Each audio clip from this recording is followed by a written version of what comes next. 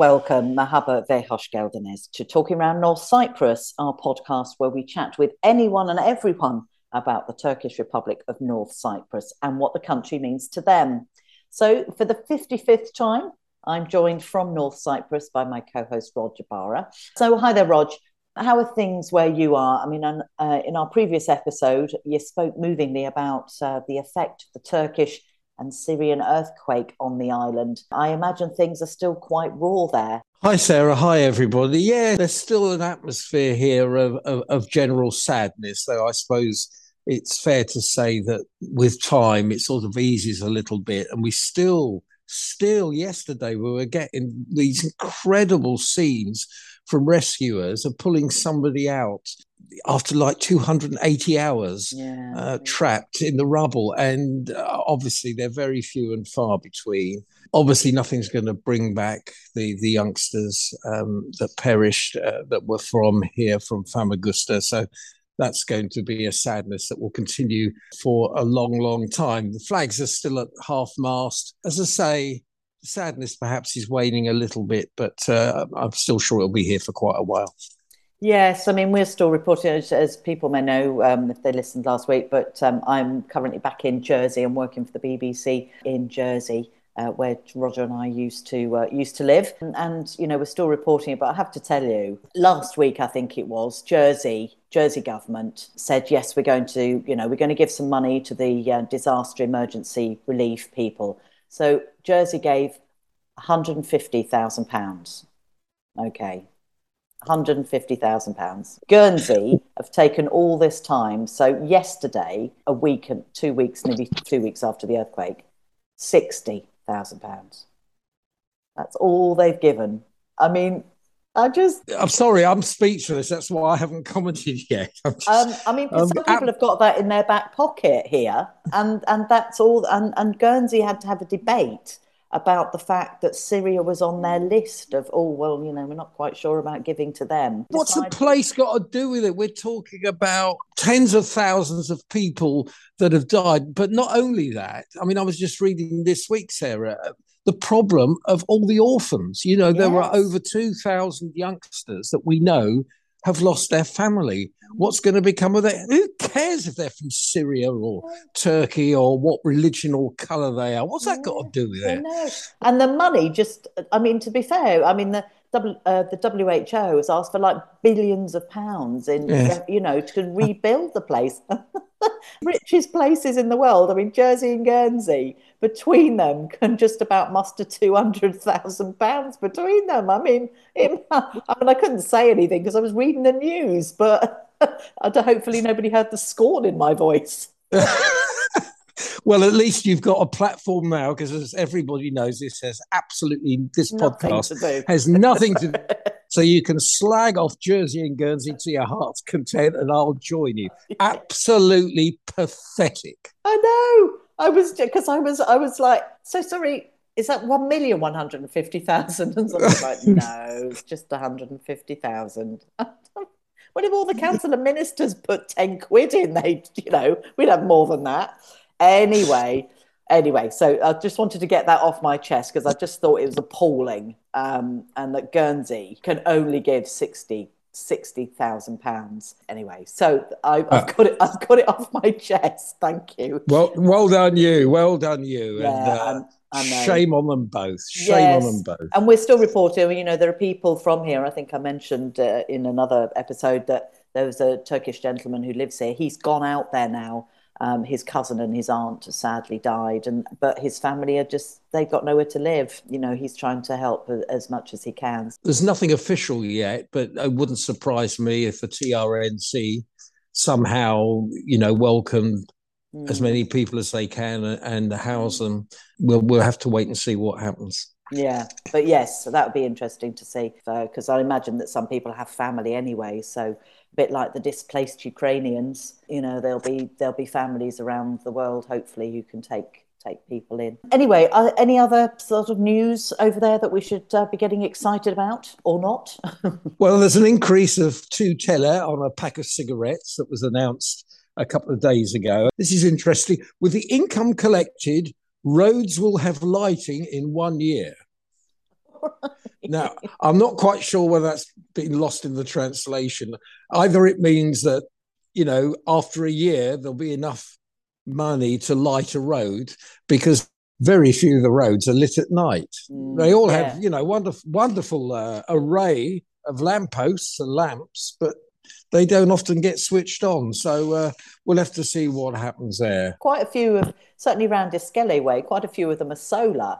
Do they not work so well at night? Not on the roads. The solar ones are usually on the cycle walks and walking paths. But, we've talked about this so many times. Why the whole island isn't run on solar is beyond me. But whether they'll ever get round to it, I don't know. Maybe the sun will have burnt itself out in 5 billion years' time, which is what's expected before they do anything. It's, so much sunshine.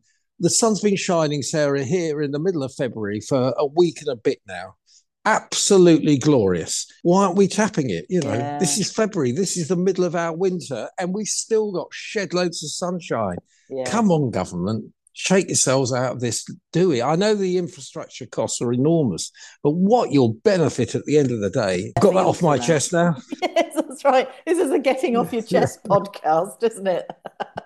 Like therapy. Anyway, let's get to our guest. Our last podcast, we decided to postpone our guest interview because of the aftermath of the earthquake. But Rog, actually, this one is still a bit of a sad one, isn't it? So we've had to say goodbye to someone who absolutely adored the TRNC, Conrad Prolius.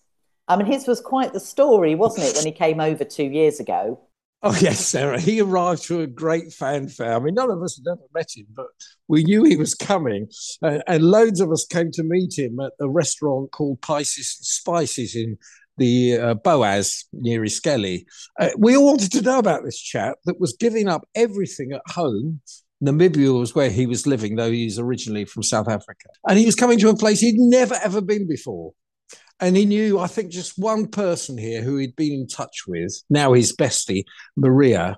And that night, friendships that have lasted and hopefully will continue to last were formed. So when I caught up with him just before he left the island a couple of weeks ago, he began by telling me where he'd been staying since those days when he first came to the TRNC.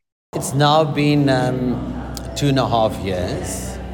Since COVID, in which I've started off on Iskele's side, and I ended up my last 1.5 years living in Lapta, which is on the other side of the island, which was quite a big change from what I was used to on the other side. It's much more lively. It's there's a lot to do, much more restaurants. Facilities, a bigger expat community living on this side. Now, the first podcast that you did, we called it the Namibian one because you'd come here from Namibia. You were just waxing lyrical about this island and the difference in the way of life, the safer way of life. I mean, it's none of our business, but why are you leaving it to go back, in effect, to South Africa? Yes, Roger, you never know where life is going to take you. My plan was to be my forever. And unfortunately, situations back home has brought me to the point that I have to go back, sadly. It's not an easy decision that I've taken, but to live with regret is longer than my time in South Africa would be, and in the future I will definitely return to the island because I really love the island, and it still offers me the great thing of safety. And even now, going back, we had the conversation today, said to my one friend that I feel anxious and anxiety of going back, and if you listen to my previous podcast, that was the reason that I moved here. And I think that's why I suddenly feel, I've grown a lot by living here, and I'm definitely a changed person. But so has things gone worse where I came from. So what I wanted to escape back then, I'm now going back to. And would I be ready for it? Because I've been so used to the safety harness over here, to go back to that, and it's already giving me anxiety. Can you explain that to people that haven't heard the first podcast? What is that gives you such anxiety? You know, it's just the simple thing of personal safety of what you own. People won't understand, because a lot of people travel to South Africa and they go like, oh, but we've been there and it wasn't that bad, whatever. But the areas that you as a tourist travel in is highly guarded, with security and CCTV cameras, and you have police and civics around you, would you even notice. But you're a target in the suburbs and where you live, and that makes it different. You have to have burglar bars, and you have to have alarm systems, and you have to have insurance on your car, but you also have to have separate insurance on your wheels and your windscreen and everything else, because that's not covered under insurance. Because so regularly when your car's parked on the street and doesn't have safe parking, you are a target, and they will break the windows, or maybe a pen you left on the back seat and everything. And living here, you just don't have that worry. So yes, it is a great thing just on that side of things, but then also to be able to sleep at night in a house without doors locked and windows locked and everything. I'm going back to everywhere you go, they have a security list of things you have to have before you can get insurance for your property you're going to live in. And it's unsafe. And I know when I go back home now, I will try and live above 4 levels off the ground, because that would be the safest. Because when you came here, you said quite clearly last time, you eventually came off your medication almost instantaneously because of the lifestyle over here. You've had 2.5 years where you haven't had to worry about bars on windows. Are you going to be able to cope? Well, I think I've grown, and maybe I needed this time away to become stronger, and because of the previous things that happened to me, lose that fear that I can't protect myself, or I'm not well protected, or so let's hope I'm going back a stronger person, and I'll deal with these things differently. But like I said now, that's why I look at things now, and I want to prevent similar situations and things happening to me. So choosing where to live and which area to live, like staying on the 4th floor, not on the 1st floor, things like that you want to put in place, so you just have sort of a safety net, and you can feel safe when you go home, because everybody's home should be the safest place to be. You're going back to be with your mum and dad, you're going to be with your old friends. What are you going to tell them about the TRNC, and will they believe you? Well, even when I went back on holiday, my friends don't believe me when I tell them, you can leave your car running in a parking lot with the air conditioning on in summer while you go and do shopping for an hour. You can leave your phone anywhere, and you can even go back 3 days later and it will still be there untouched. And just last night I spoke to a friend that is also a foreign traveler, and he was on Escape Beach, and he lost his phone, and then he's been gone for 3 weeks now, and he came back and he loves Escape Beach, so he went to the beach again, and then somebody actually ran up to him and said to him, "You've dropped this last time," and that's like 3 weeks ago. Where else in the world would that happen? So I will definitely tell people that there is still places in the world that you don't have to live in fear, and where you're safe. And people won't understand it until they've been here. I don't think there's a lot of places in the world like North Cyprus, because even South Cyprus is not that safe at all. People get home burgled and everything. And to be in a country which the locals struggle, but you don't see the struggle because there's no beggars on the streets, there is no crime related to struggle, which other countries think that is what you do when you struggle. You go and steal and you burgle and you take what is not yours. Okay, 2.5 years. It's always an awkward question to ask because you've got to think quickly, but you must have had some incredible highlights here. I mean, give us a couple of things that stand out for you about your time here in the TRNC. Well, I'll give you lowlights and highlights of my experience here in the last 2.5 years. One thing I would like to talk about is, we come to this island as expats and we forget this is not your country.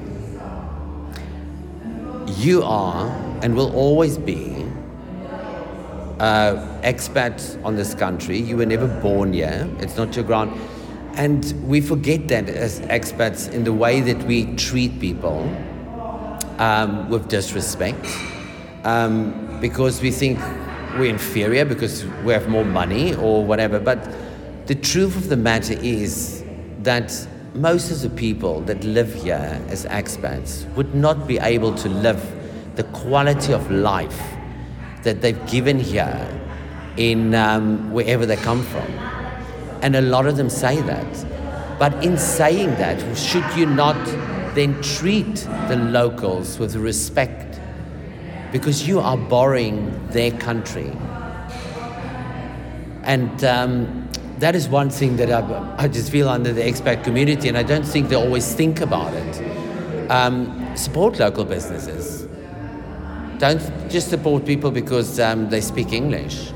You are in somebody else's country, and you would also want respect in your own country if foreigners live there. So why can't you dish it up on this side? Then another thing that I've also is that the expat community, the locals feel if you speak English, you have money. So if you want to have, okay, there's certain things like, internet, cell phone contracts, those things that the prices are set and it's basic for everybody. And it is much cheaper than in most other countries. But when it comes to having your car fixed or alterations done to your house or those type of things, if you speak English, you're charged more. So sometimes when you as an expat feel that you're being ripped off, you won't support that person again. And they need to think about, if you give somebody a good price, you're going to have a regular income from that person, just as you would have or want from your local fellows.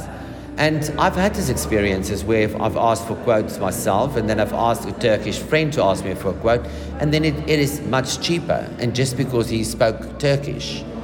So I feel that the locals should just not bite the hand that feeds them, because a lot of their income at the moment, especially in restaurants and businesses and stuff, is from the expats, because the local people is suffering and they can't do expansion to their houses or put new tiles in or have the house painted or fix their car properly and all of that things. And so that is one thing I would just say that is sometimes upsetting, that we feel we get targeted because we have money or they think we have.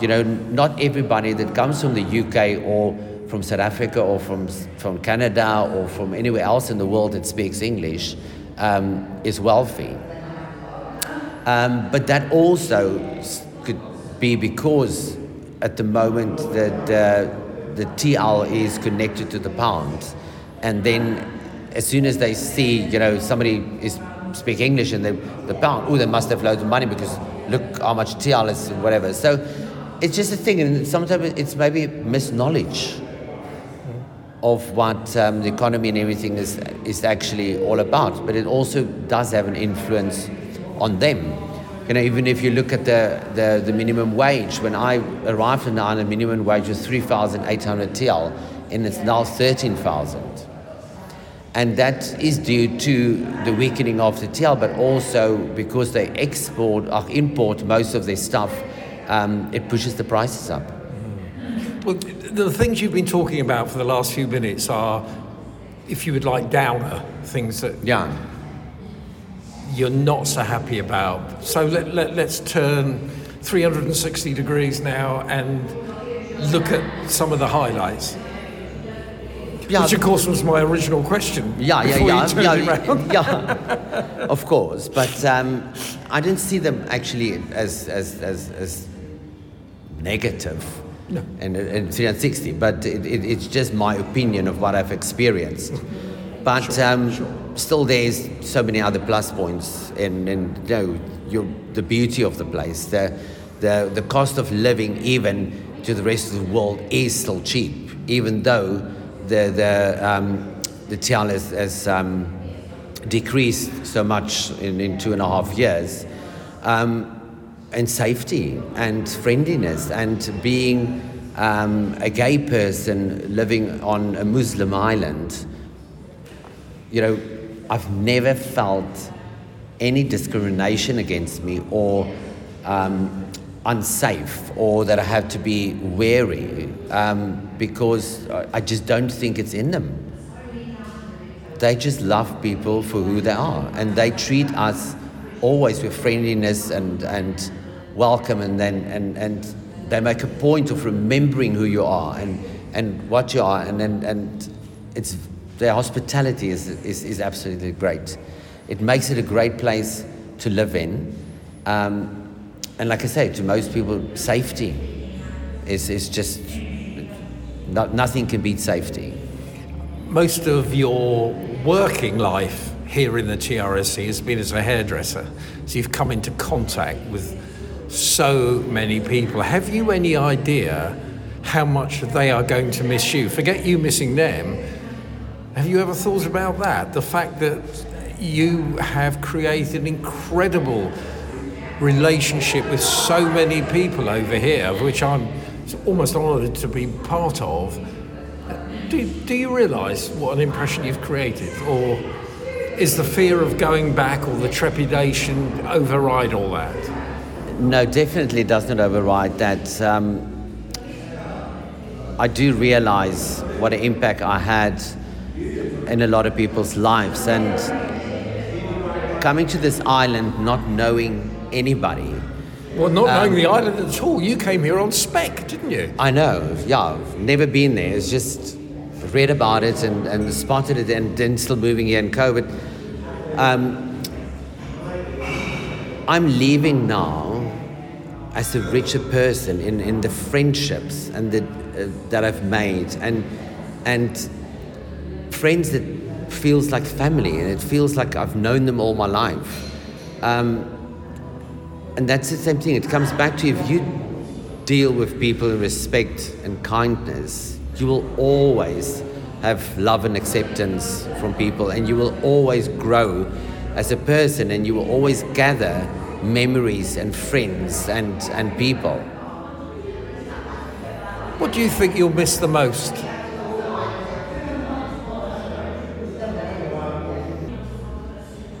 There's so many things I would miss.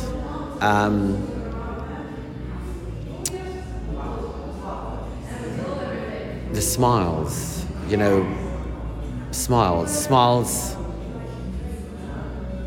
smiles could be just the energy of that island. Smile can be the people in the street, the friends and everything.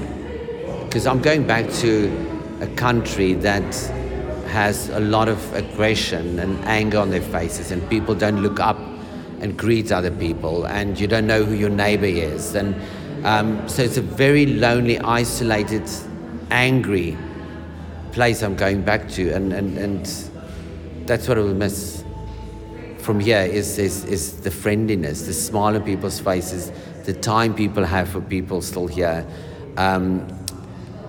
Seeing that somebody new in the islands and everybody gets together to help, and yeah, that's definitely what I will miss.